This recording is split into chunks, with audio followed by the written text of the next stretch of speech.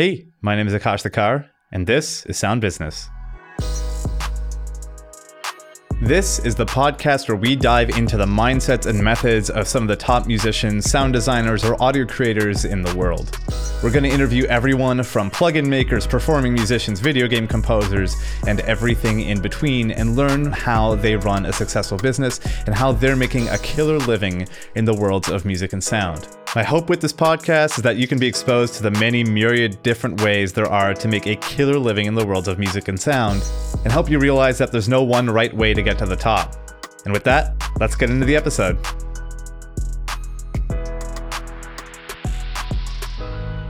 My guest today is Luna Shadows. Luna is a music producer, songwriter, and vocalist currently based out of Los Angeles. And her style hovers somewhere around dancey dark pop, which you can hear really prominently on her recently released album, Digital Pacific. I had the honor of working alongside Luna and Tom Powers from The Naked and Famous on the upcoming video game We Are OFK, and she is an incredible chameleon when it comes to her ability to produce in multiple styles of basically any genre. Luna is also a huge proponent of helping her fellow artists in the field succeed, and is a great representation of the kinds of reach and success a fully independent artist can have. And we delve into how she created her identity, why she's focused on staying as independent as possible, and how she sustains her music career long term. So without further ado, let's get into the interview with Luna Shadows. One of my favorite things about you is like how unique your presence is online and musically, and how on, say, Instagram is a great example. You have such an aesthetic to literally everything you do, from having videos of you skateboarding to having like a song about the 90s and you have this crazy music video showing that off, to promoting music and having basically assets and an aesthetic based around everything that you do, including a cool name like Luna Shadows. That rules. That's such a cool name. So I'm curious how this kind of aesthetic even came about. Was it just this one day you just woke up 3 a.m. in bed and it's like, I'm Luna Shadows from now on? Or was it the sort of thing where you planned it, you just kind of stepped into it, you didn't know what you were doing at first and pieced it together over time? And how did you piece it together? Great question. I think it's both.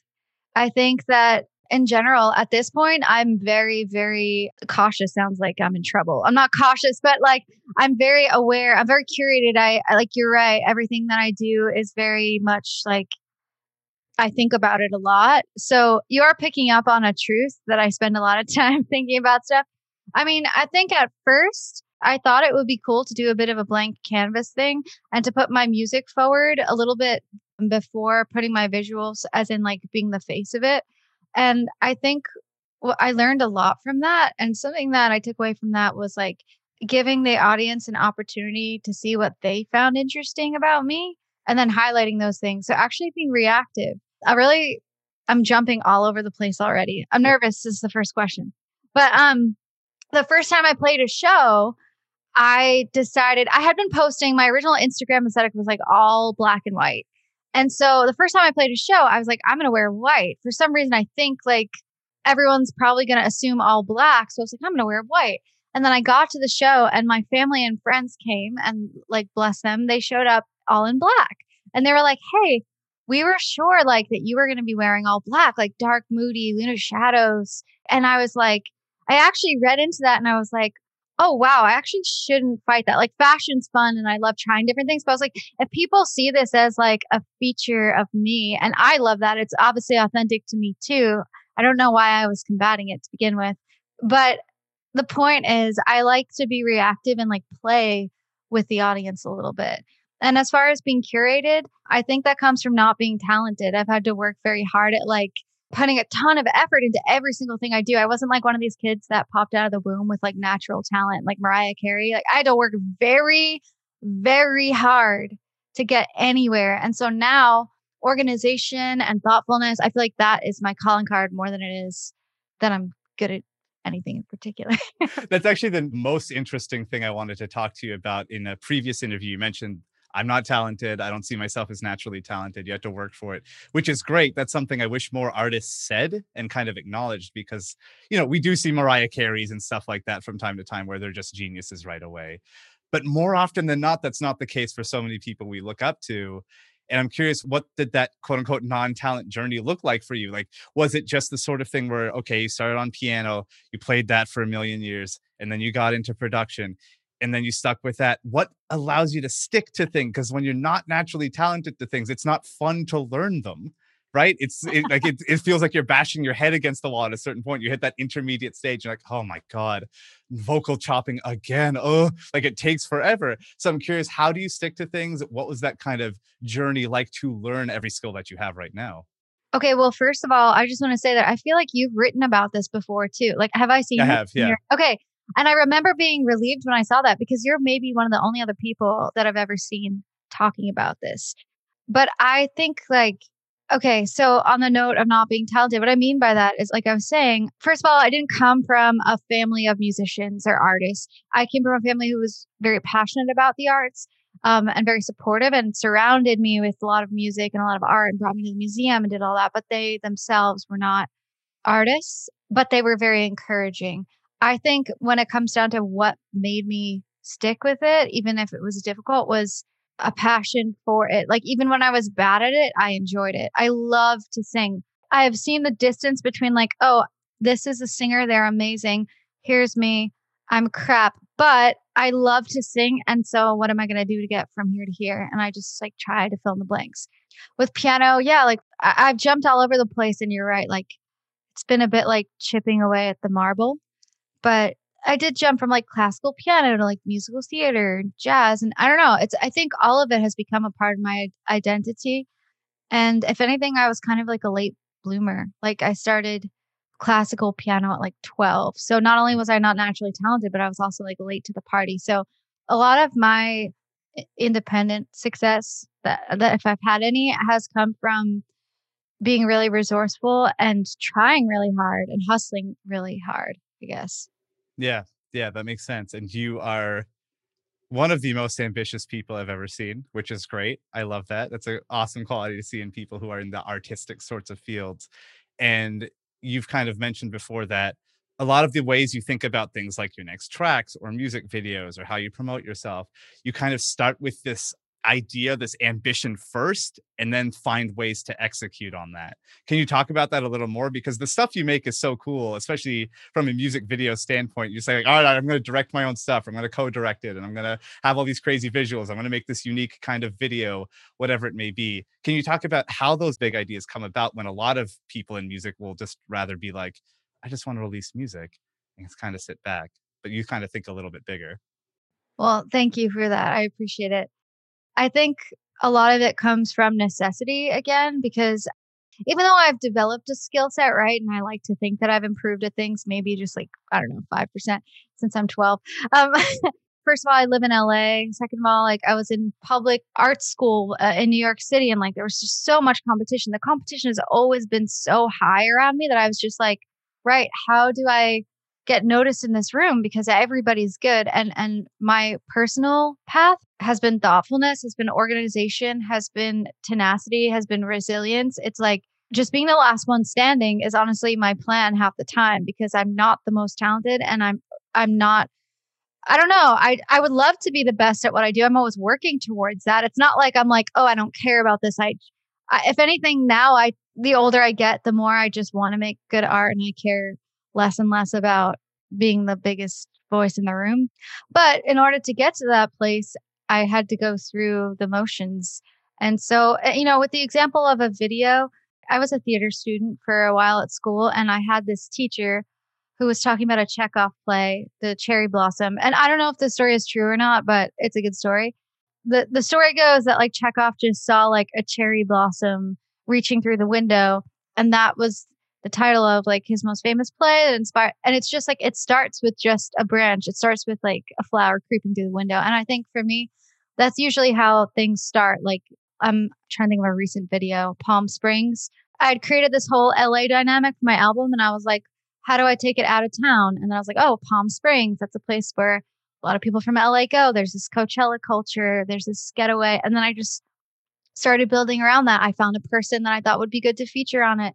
Eventually came up with the visuals. But as far as like putting it all together, I just spend a ton of time like with every single thing that I do. It's like very much sketched out, like Nice. Yeah, storyboarded and and you everything. because you do basically everything yourself. You get some help, of course, but you do so much of it on your own. And that is the kind of indie mentality. You're in the independent space when you're the sort of person who's like, all right, I'm going to start co-directing a video. I'm going to write the song. I'm going to kind of think of all these ideas, all that sort of stuff. What kind of makes you stay in the independent space? Because a lot of people, even today, will think, okay, I need a label, I need a manager, et cetera, et cetera, et cetera. They'll think they need a giant team before they can do anything. Whereas you've kind of done the opposite, where you execute a lot of it, if not most of it, on your own. What do you prefer about having that sort of mindset and that kind of control? I really, really enjoy being an independent artist. I think in general, I definitely romanticized as a younger person having a team. And don't get me wrong, like there are major advantages to those things, but I don't think I realized the advantages of being independent. I'll say this, like the day that I was like, before I even started this project, I would wait around and be like, okay, when's the manager going to come to me? When's a label going to come to? Like I actually had experiences where I would be called into a major label's office and they'd pay attention to me for 3 weeks and then never call me again. Or like I would kind of get breadcrumbed along by people. And I just got really sick of that. And I was like, wait a second. I just want to empower myself, take things into my own hands. So it was not like a decision I made consciously right away. But in retrospect, I'm really grateful for how difficult the industry made it for me, that it ended up empowering me because I took that experience of being an outsider and I made it into being somebody who knows how to navigate everything from registering songs correctly to distributing my own music to like reviewing contracts, which like I have a lawyer. That's one of the only teammates I have. And even just asking him a million questions all the time, just lots of questions all the time to everyone, and keeping track and keeping notes, and a lot of failure. This morning I was going through some old emails looking up an old song registration, and I think like it was only like 6 years ago, which is not that long ago, or 7 years ago, that I was like saying something really, really novice in an email that I would have been like, "Oh my god, how did I not know what a master side of a recording was?" Like that I would think today I would be much harder on myself for a lot of that stuff. So, time, experience, and like a lot of failure. Yeah, and I think rejection is a big part of this game, right? It's a huge part of it. So have you kind of found a way to become immune to it, or is it the sort of thing where you just kind of shrug and deal with it? Oh, I don't shrug. I cry, baby. I cry a lot. I cry alone in the shower. I cry alone in my room. I cry alone in my bed. I think the thing that I've gotten better at dealing is compartmentalizing. I think when I was a bit younger, I would have like sent an email or a long email or something. And now I just like, I talk about it with my friends. I talk about it with my peers. I try to even make fun of it. Like, as I'll get a lot of rejections from like blogs and magazines that are like, I hate this song. It's the worst thing I've ever fucking heard. And then I'll like, it will really hurt me, even though I shouldn't care what other people think, supposedly, but I do. But then I'll show somebody and they'll be like, oh, you got that? I got this email. And like another artist friend will be like, oh, they said if I ever show my face around here again, like, so I think having a shared experience helps. That's been a big thing. I think don't suffer your rejections on your own. Sometimes on my like close friend stories, I'll like post my rejections and things like that just to like laugh with yourself. It's okay to feel down, but I think the more you can be playful about it or just push it away from, just don't send that long email right away. Wait 24 hours. I think that is the only thing that's different. That's the only resilience that I have that I didn't have before. Yeah, that makes sense. And it's good to hear that it still kind of stings, because I think a lot of people would think, "Oh, you just get so used to it that it just goes away," which I haven't found to be the case, and it's good to hear you haven't found to be the case. I think that's true of most Well, humans. hold on. I can't believe you were ever rejected from anything. Oh, shush. Oh, you sweet pumpkin, shush. Oh, everything. Oh my god. Every time. Like so many game projects, so many speaking gigs, all that sort of stuff. All the time. It's true of everybody. Give me their address. We'll trade. We'll trade rejections and we'll fight the others for each other. Perfect. Fantastic. So I'm actually curious. You mentioned like playfulness, right? With all of this stuff, because there's so many down moments when you're making your own thing and pushing your own art out there. So when you have that playfulness, is that how you're keeping things fresh? Because some of your songs you've been working on for literal years to get them out the door. So how do you keep it fresh for that long without thinking, oh, I hate this, and just throwing it away entirely? Yeah. Okay, so some songs take years to finish, but I would not say that I work on any song like for a year. I think that's a bit of like an illusion that is out there. Like myself personally, I tend to write really quickly. So the actual songwriting itself will usually just be a day, maybe 2 days. If I'm really struggling, like I wouldn't never spend probably more than 3 days writing and editing something. So the actual like lyrics, melodies typically happen right away. Although, like, sometimes it's just like tickling yourself, right? It's hard. It's hard to see what was going to give you a sensation.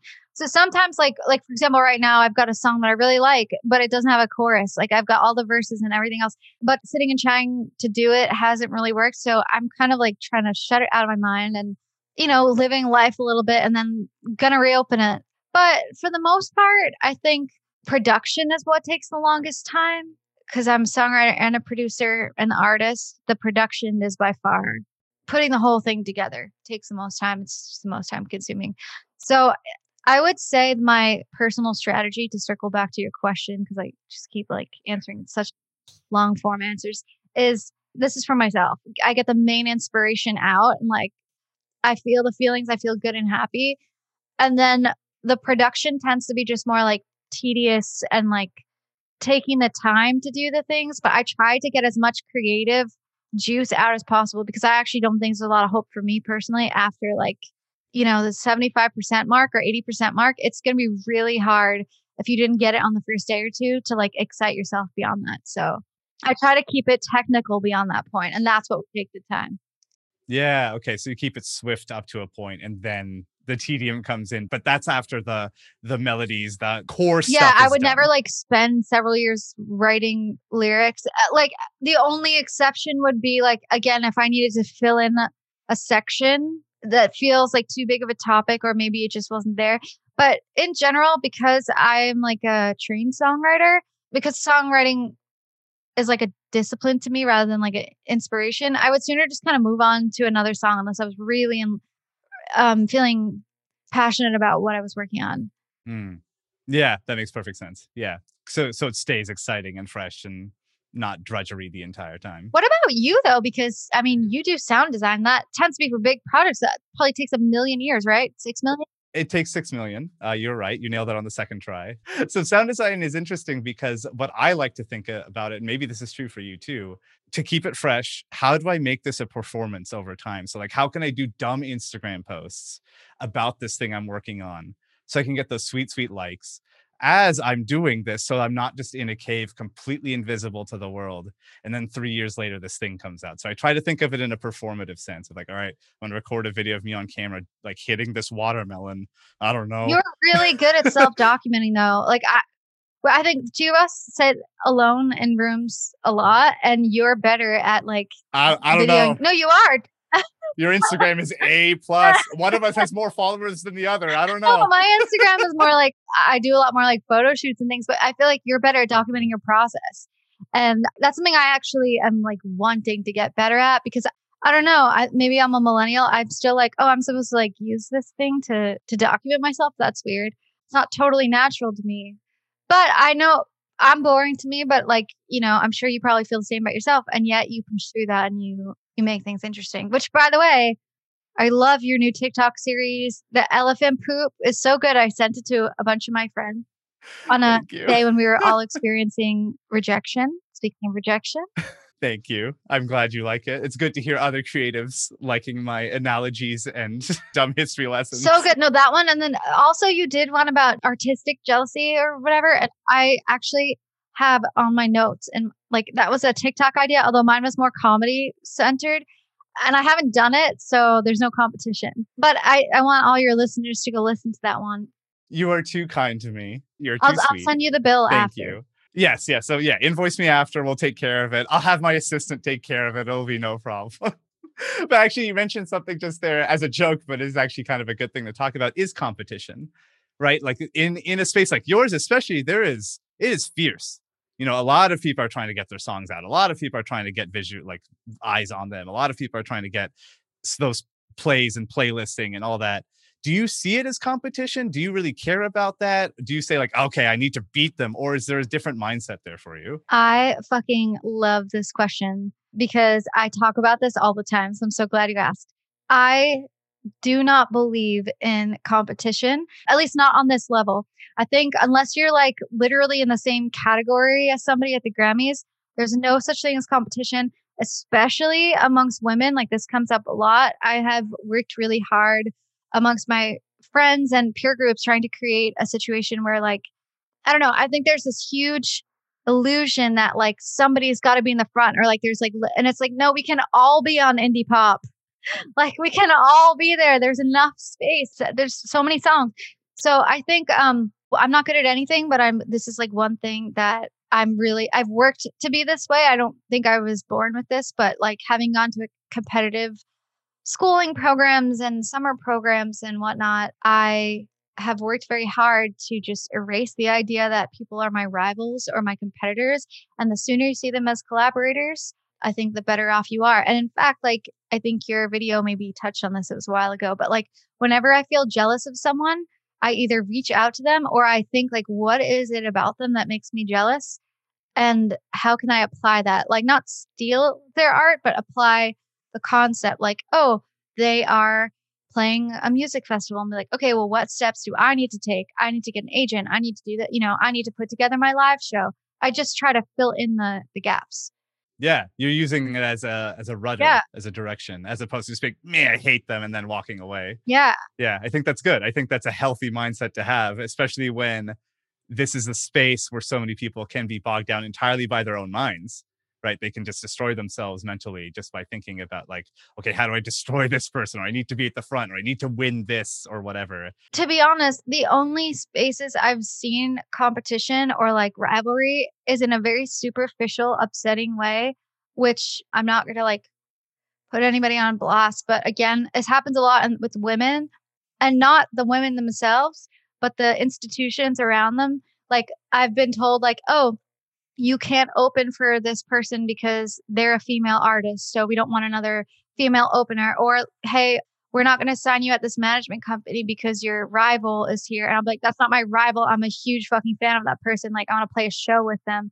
I've actually been told these things, or whistleblowers have told me, like, there's always a way that you kind of hear this, but I think that's just messed up. I don't think that we should fit that picture. I don't think we should be like, oh, I need to see them as competitors. I'm going to continue treating them as collaborators, potential collaborators, or just I'm at the very least just a fan. So I think beyond that, there's no reason to be competitive with anyone unless it's helpful. Like a little bit of competition is healthy. Right. But it's not the zero sum mentality where if they win, I lose. You don't have that sort of mindset, which I think is so healthy and so good. And I think because of that, or at least partly because of that, you also like helping other artists. You like talking them through things. You like giving advice. You love bringing other people up. You love telling them like, oh, try the XYZ, which is so good. It's such a good thing to see. So I'm curious, what do you tell? And this is a broad question. We can narrow it down in a second. But new producer comes to you, new singer, songwriter, whoever, someone who wants to do music comes to you and says, I want to be just like Luna Shadows. What do I do? Like, what sort of broad advice do you give to them first? Okay, it really depends on the angle that they're coming from, because I think this is something you and I have in common is like we're advice columns. You, I understand, like you've given a literal TED talk. Me, I don't know why, but okay, I used to be a music teacher and maybe I radiate that like low key. So, yeah, I got a lot of questions. I got a shocking amount of like emails, often from young women, occasionally guys though as well. I'm trying to think of what they ask me. It depends if their questions are business or creative, because I've gotten everything from like, how do I meet a collaborator to how do I negotiate with my co-producers, or how do I get a manager? How do I get a label deal? How do I get on playlists? So I guess it would really have to depend on the nature of the question. Okay, let's narrow it down then. Let's say someone is wanting to promote their music. Like, I want to get more plays. I want more people to hear my stuff and know I exist. Okay, I got this email last week. I'm like, what did I say? Well, the first thing that I always say whenever I give any sort of advice is that this is my experience And this is insight based on that experience, but everybody's path is different. And anybody who tells you like there's only one way or this is the way is a red flag to me. And especially if it's a younger, more vulnerable artist, that I'm talking to, I want to make sure that they know that I'm just one person. So I always preface anything that I have to offer by saying there can be many paths. And then beyond that, how would I get more streams? How do I get more plays? There are a couple of answers. One is creative, right? So it's like, okay, so maybe they send me music to evaluate. And I say to them, like, what is it that you think creatively you need to work on? What are the blanks that you need to fill? Do you need to step up your music video production? Do you need better mixing? Do you need better mastering? And that's not something I ever say because I think that's part of the process for them is figuring out what are the things that creatively they need to improve slash just bloom. Not everybody that reaches out to me needs like help. Most of them are really excellent and already have like a really good thing going on.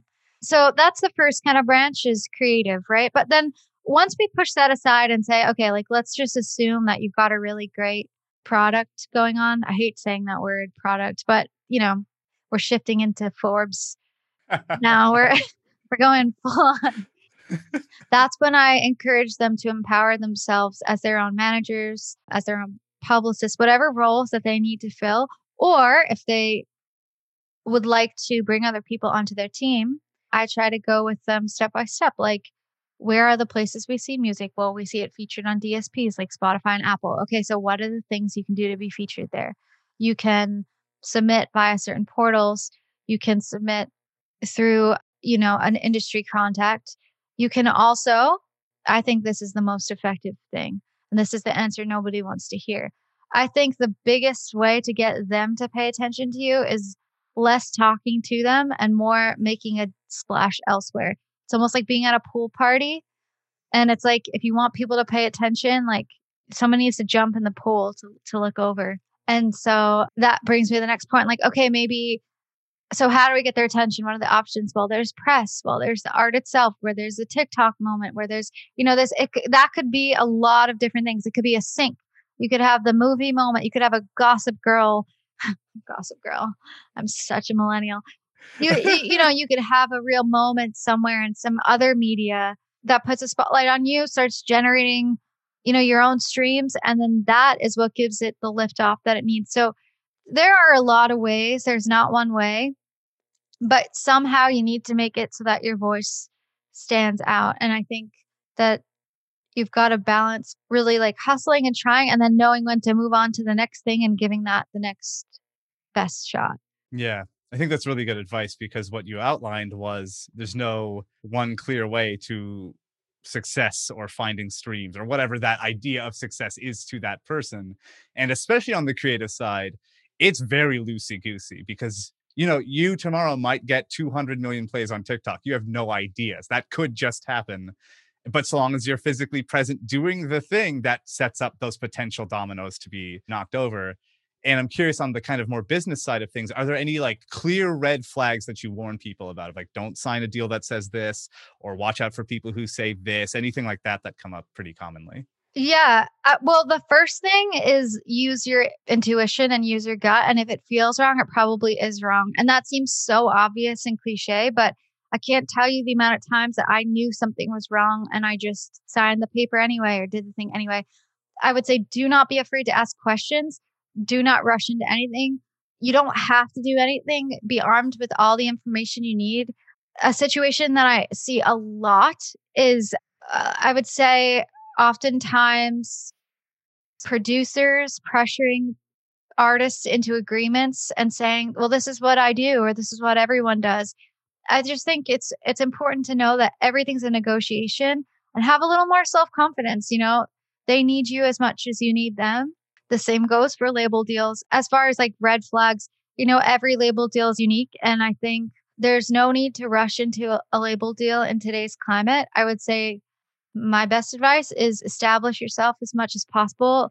By that, I mean your identity, your sound, your look, everything that makes you you, because as soon as there are cooks in the kitchen, you need a lot of confidence to field opinions and to figure out, okay, which one of these opinions provide really valid feedback and which of them are just random opinions about some dude who heard a song once and decided he didn't like it. A lot of that. Like, I think we have this idea that when we've entered a professional realm that everyone's opinion needs to be taken very seriously. But like, I've ran into this a lot where my own opinion generated more success than listening to the plan of somebody that, I don't know, nobody's ever going to care as much as you. And it comes down to that. So make sure you care. Stop relying on other people.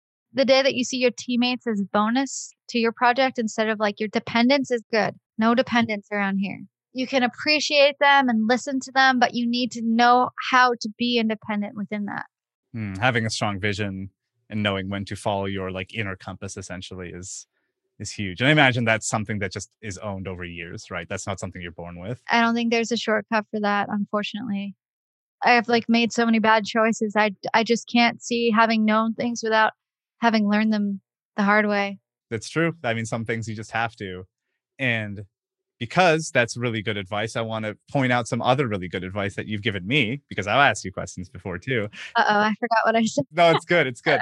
And this is like from your mentor to you, to me, to various other people. But you mentioned the 3 Ps. Oh, yeah. Which I think is such good advice. So can you elaborate on that? Okay. I wish it was my mentor, but it's this artist, Caroline Polachek, that I'm just a fan of hers. If she was my mentor, I would die. But no, so she says advice that she would give to aspiring artists is learn the 3 Ps: Photoshop, Premiere, and Pro Tools.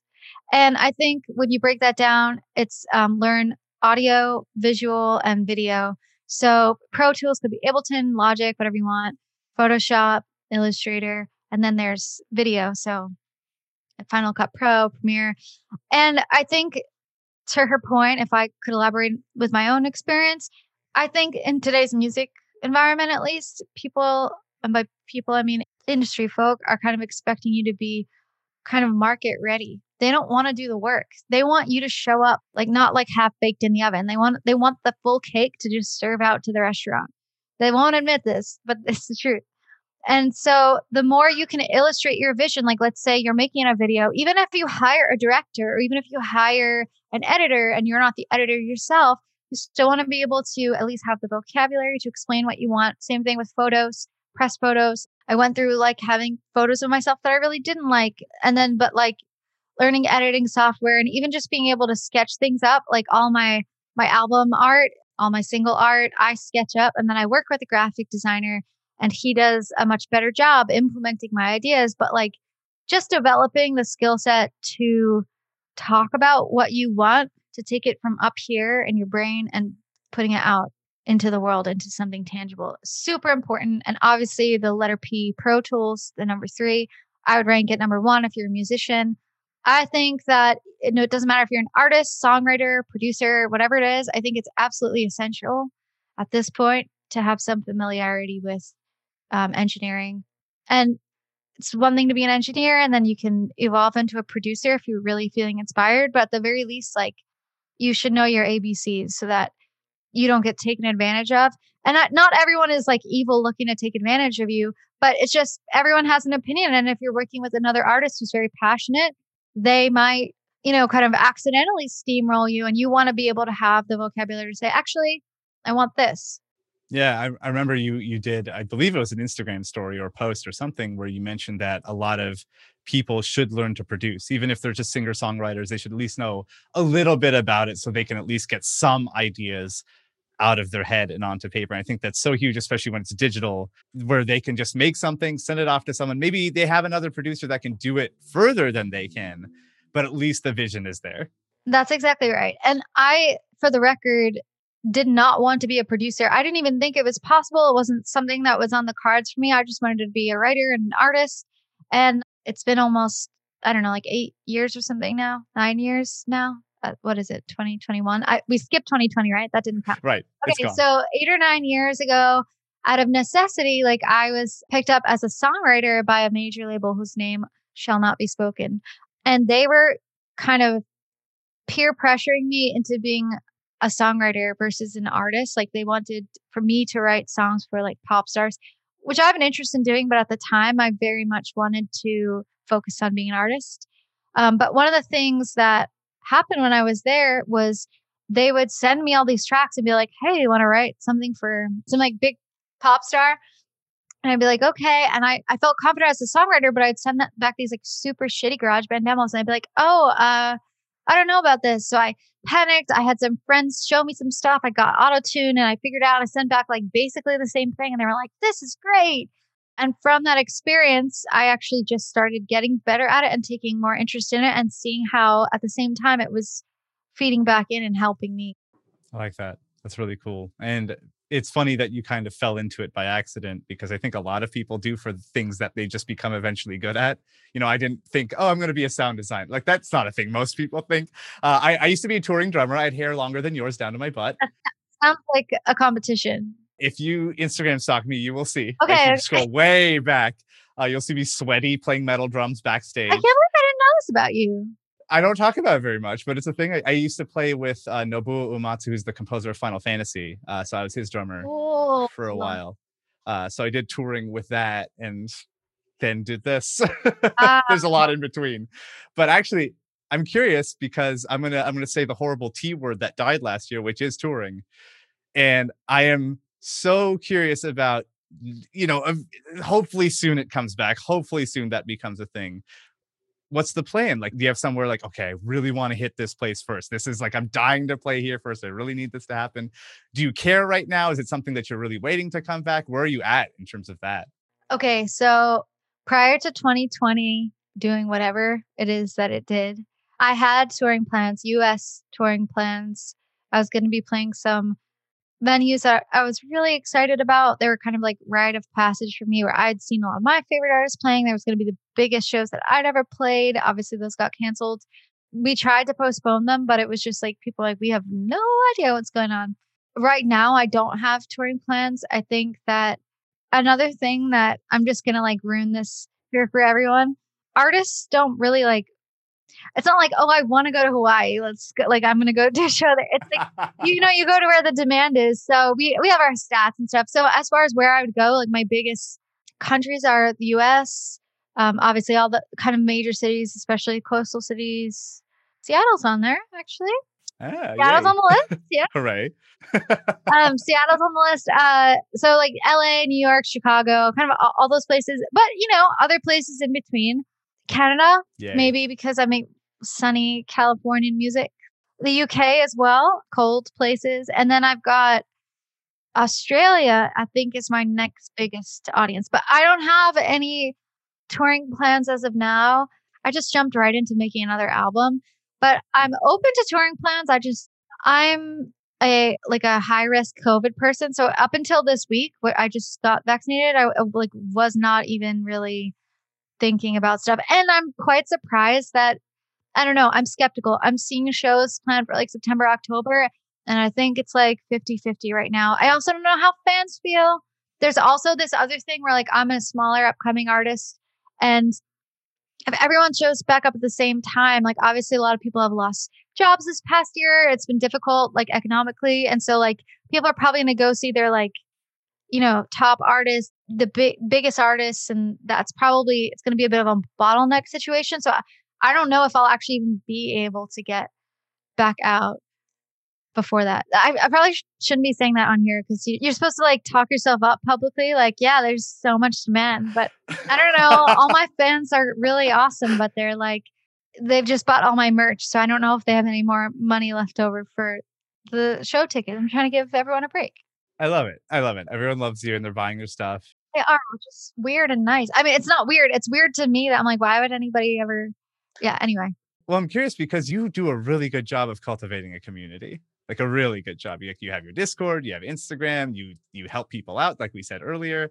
It's amazing. It's so cool to see. So do you have any plans while you're making this community? Did you go like, okay, I'm going to do X, Y, Z. This is how a community is made for an artist. Or was it just, let's see what happens? I did not have any plans. To be honest, I've been experiencing some burnout lately. Like, not because of the people I interact with, especially like on my Discord, are so nice. It's not that.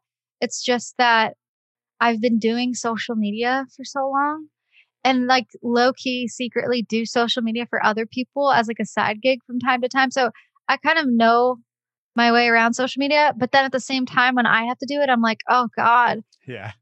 like content creation takes a long time. Thinking of a caption where you don't sound stupid takes a long time. It's exhausting. And then you're worried about how you look, and it's hard to not be comparative and how you sound and just everything. It sends you like on an anxiety spiral. So, I mean, I departed from your original question, which, All good. Do it.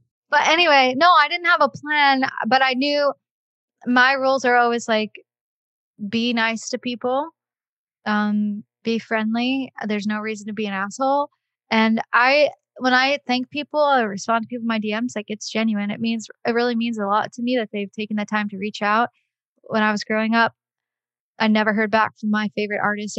Definitely did not have a direct line to them. And so I think it's pretty cool to have that opportunity. At the same time, in the future, like if my platform grew, I might reevaluate and renegotiate. And not because I don't appreciate it, but because I don't know, like, don't you feel like when you see like celebrities with like 10,000 people a minute telling them what they think of them, like I feel like there's a point where it's not good anymore.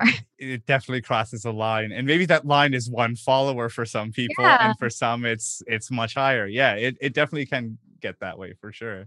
And I'm curious for you, like, does it ever get to you? It sounds like it kind of can if it's, oh God, I have to make more content. Well, people are really nice to me at this stage. I've just kind of passed the 10,000 follower threshold. And it's like only recently there's been like a little bit of negativity, but I think it just goes hand in hand. Like the bigger you get, the higher the number, the more assholes jump on board. At this point, I feel very lucky because it's like almost everybody who's there is there because they want to be nice. I've definitely gotten more like criticism and stuff. Like I like don't feel like a public figure or anything, but I guess I don't know. As soon as you hit double digits, people start seeing you that way and expect responses and things and kind of have demands, and it definitely makes me feel put on the spot sometimes. I think I chose the wrong career. I should be behind the scenes. Like I'm totally serious. I'm not cut out for this. I'm like pretty anxious person. So we shall see. It really depends on the day. But any day that people are nice and grateful and cool, and Yeah. that's fine with me. Yeah, yeah, there are ups and downs for sure, and I think there's so much glamour to the music world that people assume that, oh, you're doing so well, everybody must love I you, get and it weird must be messages fine all the sometimes. time, which obviously isn't true. God, I can't imagine. Oh my God, I want some screenshots at some point. Uh, so I'm curious because a while ago I DM'd you about like music production and all that sort of stuff, and you gave me really great advice. But I'm curious from your point of view, what does a good music producer do? I was like, "What advice did I give you?" I was like, was it like, "Mm." What does a good producer do? Listens. I think a good producer listens. I can't speak for myself, but the producers that I enjoy working with are those that listen to lots of music, that absorb. They're like sponges. They have a lot of reference points, and they also listen to me. And I try to do that when I'm the producer, is listen to other people, listen to the other artists that I'm working with, be open, be receptive, be open-minded. I think another thing that I've learned from working with Tom, who's, my producer partner, is becoming a good editor. I think a really good producer is a good editor. This is a skill that I didn't have really, that he's taught me. So I work with two producers regularly. One is my friend Brad, and one is Tom. And Brad, I feel like he's more of a person that I like to start with. And Tom is the person that I really enjoy finishing songs with. And sometimes it's just me. But when I get to work with those two, I don't know. I feel like it's different kind of energy. The starting, there's this Brad. I always feel very inspired. He's really good at like pulling my best ideas out of me and almost like intuiting what mood and emotion I'm going for. I should say this, like, I feel like they were kind of my mentors on my first album. But like I said in the other interview I did recently, I've scaled up my skill set. So now sometimes they call me with questions. But but yeah, back to being an editor. You said what makes a good producer? I think a good listener, a sponge, but also like a great editor, somebody who can go back and really like sit down through the boredom and through the lack of like, oh, I don't want to be paying attention to this. I don't want to be, and like really sitting down for 8 hours and like just going through bit by bit, instrument by instrument, listening to things separately, listening to them as a whole, coming back a day later and doing it again. There's a balance because also over editing isn't good. Sometimes that can happen. But yeah, I think a good listener and a good editor is a good place to start. I think that's a really good answer. So we're going to start wrapping up. I have a few last questions for you as we finish up. So the first one of this last group is I'm curious what you're excited to learn about next. Is it more things about production? Is it social media? Is it something entirely different? Do you love physics? Anything? Yeah, okay. For music, I would say definitely production. I'm definitely on the production path. Songwriting, I don't really feel like I'm looking to quote unquote learn more with songwriting, but I do feel like I have set up songwriting challenges for myself. One thing that I've noticed about the writing I've been doing this past year, which I think is reflective of being home and doing Zoom sessions and having a lot of time to think and reflect. I think in the past, I was very reactive. Like it would be like, oh, I'm hungry today, so I'm gonna write a song about being hungry. But I had a really hard time writing about like big topics that took up like giant pieces of my life. I'd be like, oh, I got in a fight with a boy. I'm going to write a song about that. Whereas the songs I've been writing now, I've been kind of challenging myself to be like, what is something that's so big that it scares you? Like I just wrote a song about my mom and I'm like, how I could only fuck this up. Like moms are so special and powerful. I'm like, this better be good. But I never had the guts to do that before because I was too worried that a topic that's like so big and all encompassing would be too difficult to like, I just didn't want to boil it down into something that was like reductive. So that's kind of my songwriting goal, as well as being more direct and vulnerable and like almost like daring myself to say things that I might be scared to say. Production wise, I would say my goals with production are more like learning a language. I've taken the classes and now I want to be fluent. So I just think there's always more to learn and there are a million plugins and I tend to go to the same things. So like lately I've been challenging myself to like either try different things or if I'm going to the same things, okay, use them a different way. And like, are you sure you know what you're doing? Or are you just reverting to like an old habit? Like just making sure I'm really familiar with stuff and not just glazing over it. What about you? What am I learning? Oh, I'm learning a lot of right now, actually. I'm trying to learn as much as I can outside of my current niche. So I literally read a book today on laundry, like not joking. It's like a book Okay, about talk to me. laundry. It was so good. It was such a good book. It was fascinating. What about laundry now? I need something. It was like all about how to do your laundry better than everyone else tells you. I'm like, oh, this rules. This is a delight. There's literally a guy in Minneapolis who teaches laundry classes and wrote a book on it. I'm like, this guy loves something that nobody else thinks about. I'm absolutely going to buy this book. And he loves laundry. It's like his favorite thing in the world to talk about it. He's a delight, a super adorable human. So of course I'm going to read about that. I read a book the other day called Six Easy Pieces, which is like an introduction to physics by Richard Feynman. Anything I can get outside of my Wait, niche, now like I'm I feel trying like I to. should change my answer because I answered like music. You can show me other stuff too. Absolutely. So I've been doing gardening the past year. I want to develop a green thumb. So that's been a big thing. I've learned a lot about plants, flowers. So that journey is kind of like starting to pop up on my Instagram. I've also like, visual art and interior design are two things that kind of fall under the same umbrella, but I have always been interested in both.